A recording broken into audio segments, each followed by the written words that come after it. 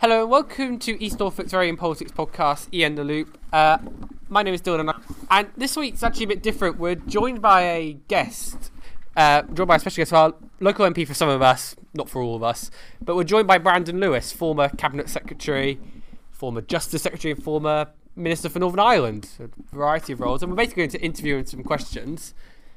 And our first one's asked by Emma, So I was wondering how your job has changed since becoming a backbencher, since your former role was a minister. Cool. Yeah, no, it's changed quite a lot. The biggest change is, for the first time in 10 years, I have control of my diary again. As a minister, the department literally take control of your diary and just will fill it all day, every day with lots of, really important and interesting stuff, but it's in their control. So as a backbencher, one of the things you have to get used to is you get to choose what you do and have control of your diary. And then you can get involved in things again. So I've just become the chairman of the all-party parliamentary group for local government. I'm just looking at getting involved with a couple of other things, particularly on coastal erosion and some of the issues like that when you're a minister you can't, because you first of all, you obviously have collective responsibility in government, so you have to be working on government issues and your ministerial issues, whether as a junior minister in your particular field or as a Secretary of State. In the jobs I had as Secretary of State, where you're looking across your department, you don't look beyond that. That's one of the things that's I hadn't really appreciated until I was in the job, is when you're a Secretary of State or a Minister, you really are focused on that particular job, and what's going on other than when it comes to Cabinet, you leave to your colleagues. So you become very sort of focused in a particular area. So being able to look more widely again, things more generally that I'm interested in, and obviously have an impact for Great Yarmouth is probably the biggest change. But having control of the diary is good again.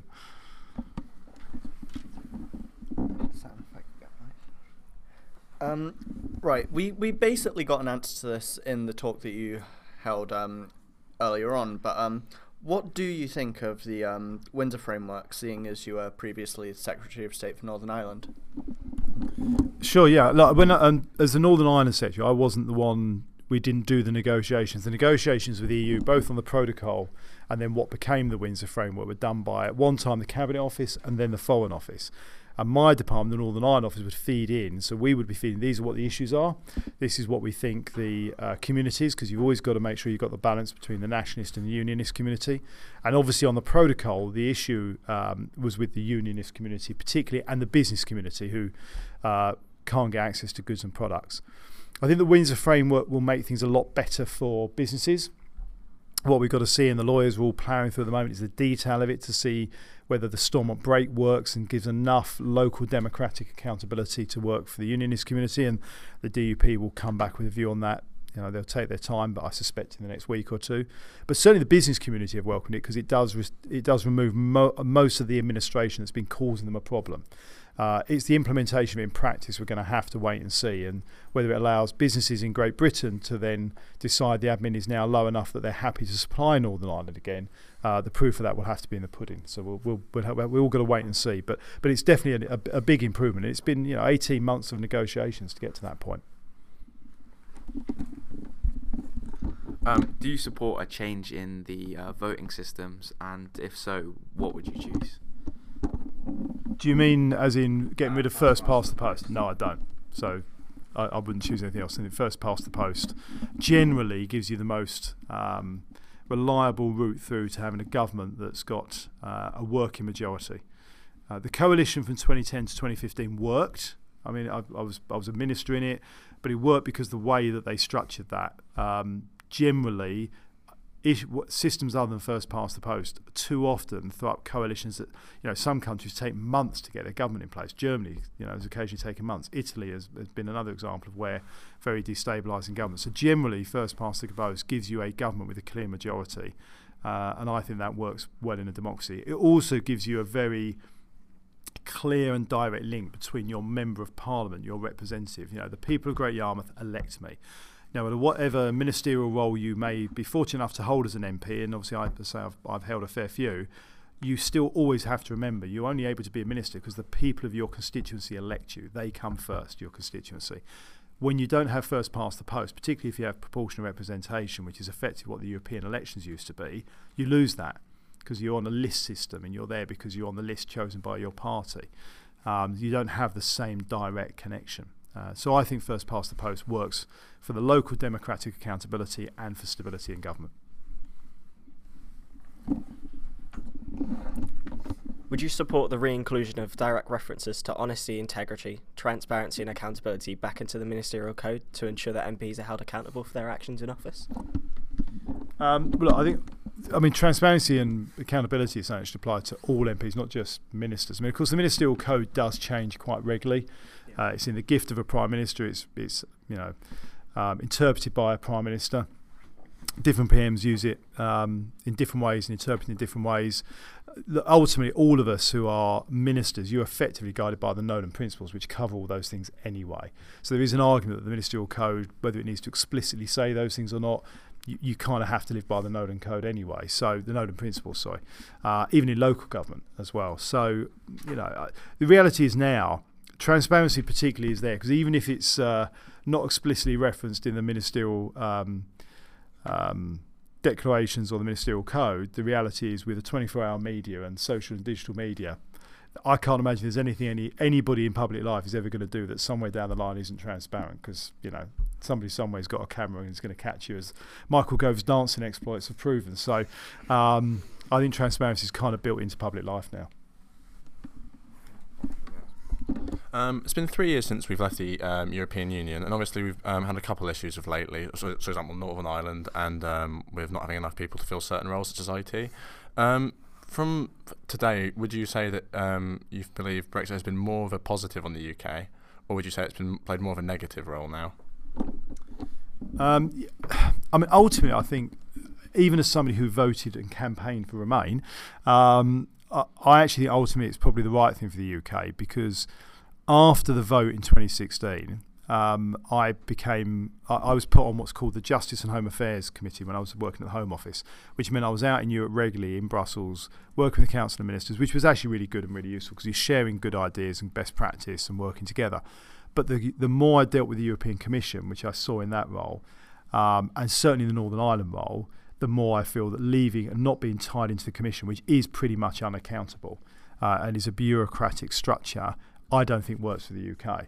I found it very, very difficult unit to deal with. And actually, the Northern Ireland Protocol is a good example, because even where I would say Maroš Šefčovič, who's a very good guy, very pragmatic, and wanted to, I think, find a way to get a deal done, he was restricted because of the mandate, and as a commission, he's restricted because the commission wouldn't give him a ability to move, so he couldn't really negotiate, and he's got to go back to 27 member states. So the structure of that I don't think works very well.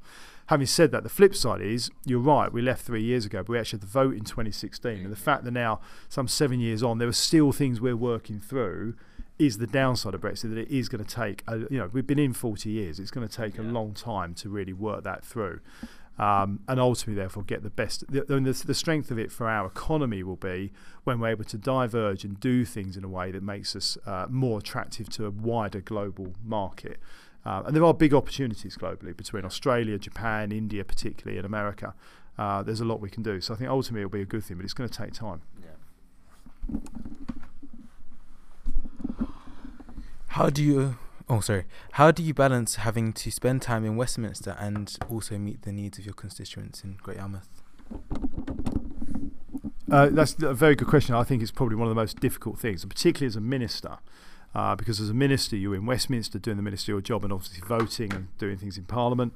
You then have to fit in for whatever your ministerial role is, getting around the country. So as policing minister, getting around the police districts around the country, as local government minister, all the local councils around the country, as justice minister for a glorious few weeks, getting around prisons and various things around the country. As Northern Ireland secretary, of course, I was in Belfast half the week, most weeks. So then also being able to spend time in the constituency and for the constituency. Doing work for the constituency is not such a problem, because in the modern age with Zoom and technology, and most of what the MP does for a constituency isn't turning up at a fair and opening something. That's what the councillors and the mayor does, and that's what they're rightly there for. What the MP does for constituency generally is done in Westminster. It's either getting a piece of legislation changed, lobbying a minister for money for the Third River crossing. You can't do that in the constituency. You need to be in Westminster.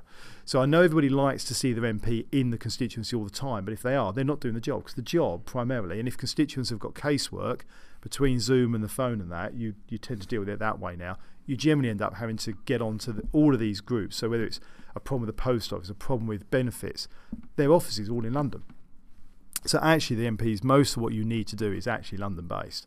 But there is an issue because you want the balance. You need to be in the constituency with your constituents, with the businesses in the constituency to also understand what they need.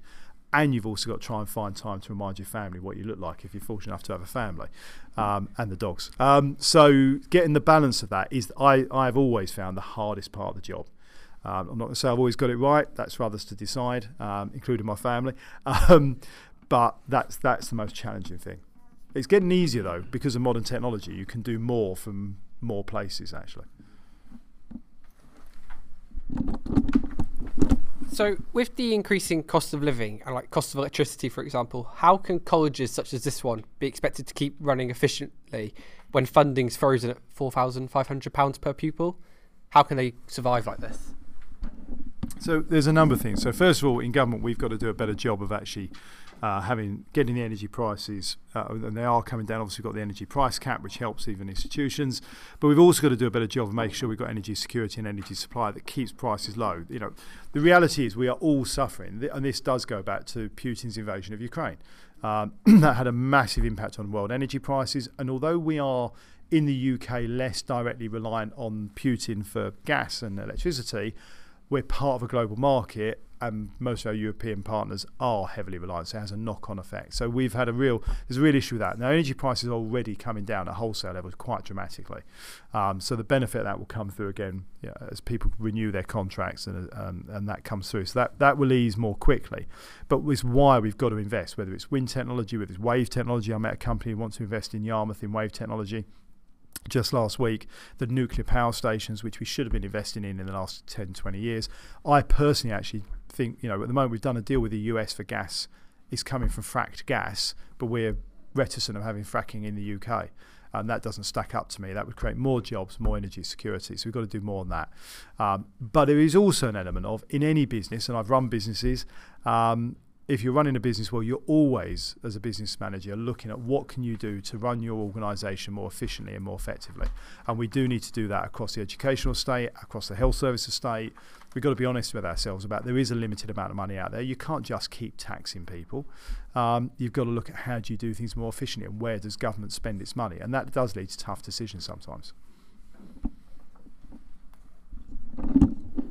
You stated in your talk previously that to make an MP being more attractive to young people, the role needs less work-related stress, less threats and potentially more pay.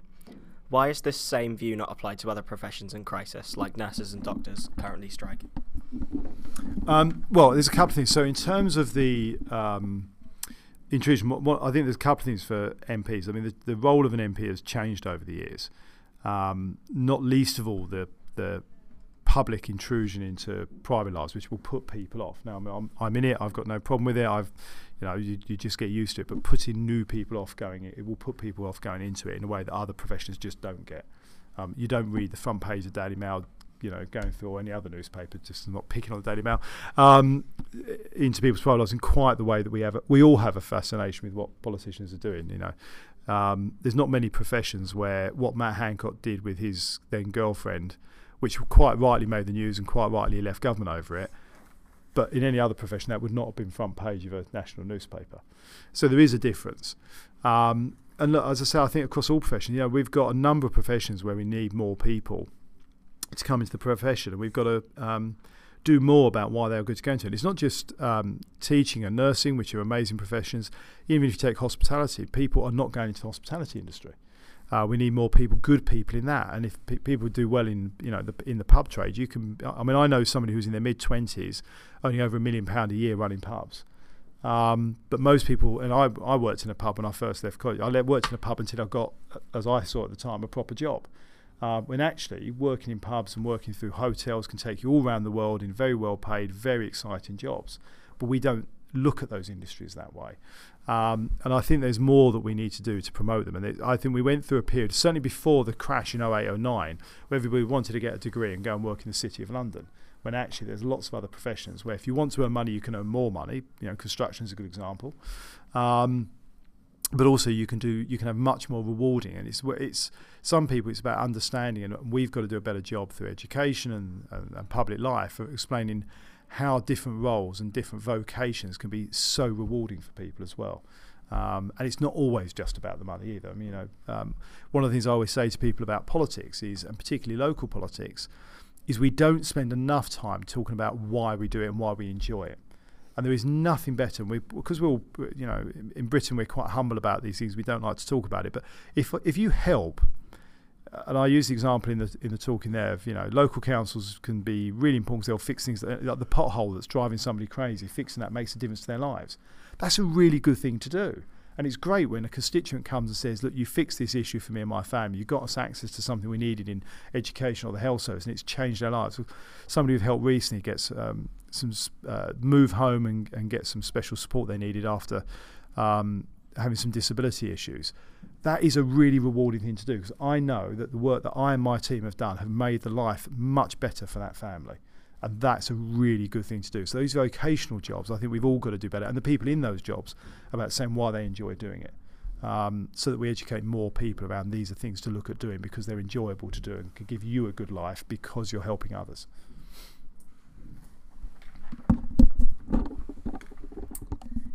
Keir Starmer has recently said that he believes the House of Lords should be reformed and possibly elected. Do you agree with this? I think the House of Lords is something that should consistently evolve and reform in that sense.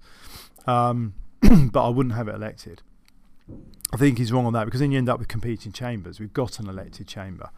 I also think there is a real asset, personally, in the appointment of the House of Lords. So I popped to Caister Junior School. We're down in Parliament doing the tour and the educational stuff in Parliament. And I went in to see them just as they were having explained to them how people get in the House of Lords. And I thought it was good because the team there who were talking them through it were explaining to them about people being appointed because of skill sets. So one of the benefits of the House of Lords is the Prime Minister and the Leader of the Opposition nominates people for the House of Lords as well. But generally people get nominated for the House of Lords because they have an expertise, or they've gone beyond the call of duty in an amazing way for the country, whether it's because they're an amazing sports person, whether it's because they've done something philanthropic, whether they've been the most successful business people in the world. Through that, the reason they've got into Lords is they have done something that means they've got a skill set and an experience that is valuable. Or even politicians. Ex-cabinet members who go in the House of Lords, and I'm pretty sure I'm an ex-cabinet member, so maybe I've got, but I'm too close to this. But if you think about some of the politicians who have gone in the Lords over the years, they've been in cabinet, they've got a wealth of experience, they've given way in the House of Commons they've either lost their seat or they've retired because they feel it's time for somebody new to come in. So a very good friend of mine, Eric Pickles, was a member of the House of Commons. He retired in 2017. And he's now in the House of Lords. Well, he retired in 2017 because he had been a cabinet member. His view was if he carried on in the Commons, he was taking away a chance for somebody younger to come in who might then form a ministerial career. And he'd had his ministerial career. And he wanted to carry on doing the work he does, and he's interested in, particularly for the Holocaust and the Education Trust Holocaust Memorial, but he can do that without being in the House of Commons. So he made a very conscious decision, I'm sure he won't mind me saying, to go, and he can do that in the House of Lords.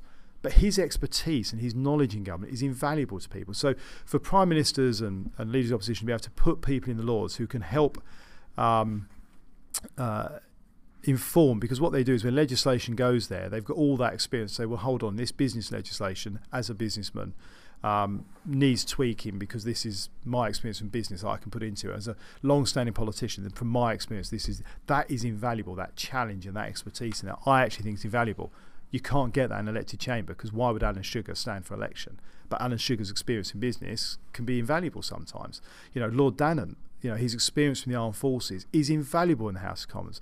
I found his experience phenomenal when I was developing some legislation to protect our veterans and to deal with the issues of legacy in Northern Ireland. But I can't see why Lord Dannan would have ever wanted to stand for an election. But we need that expertise. So I think that the patronage that people criticise, I actually think is the strength of the House of Lords. but it always needs to evolve and reform, and we don't need. I don't think we've done enough of that, so we've got to look at that, but not an elected chamber. Sorry. We're out of time. Yeah, we're out of time. So that's all we've got time for. So we'd just like to thank Brandon for coming in and answering these questions. It's much appreciated giving up your time. And yeah, thank you for letting us keep you in the loop. The end, I guess. Thank you. Yeah, thank you for listening.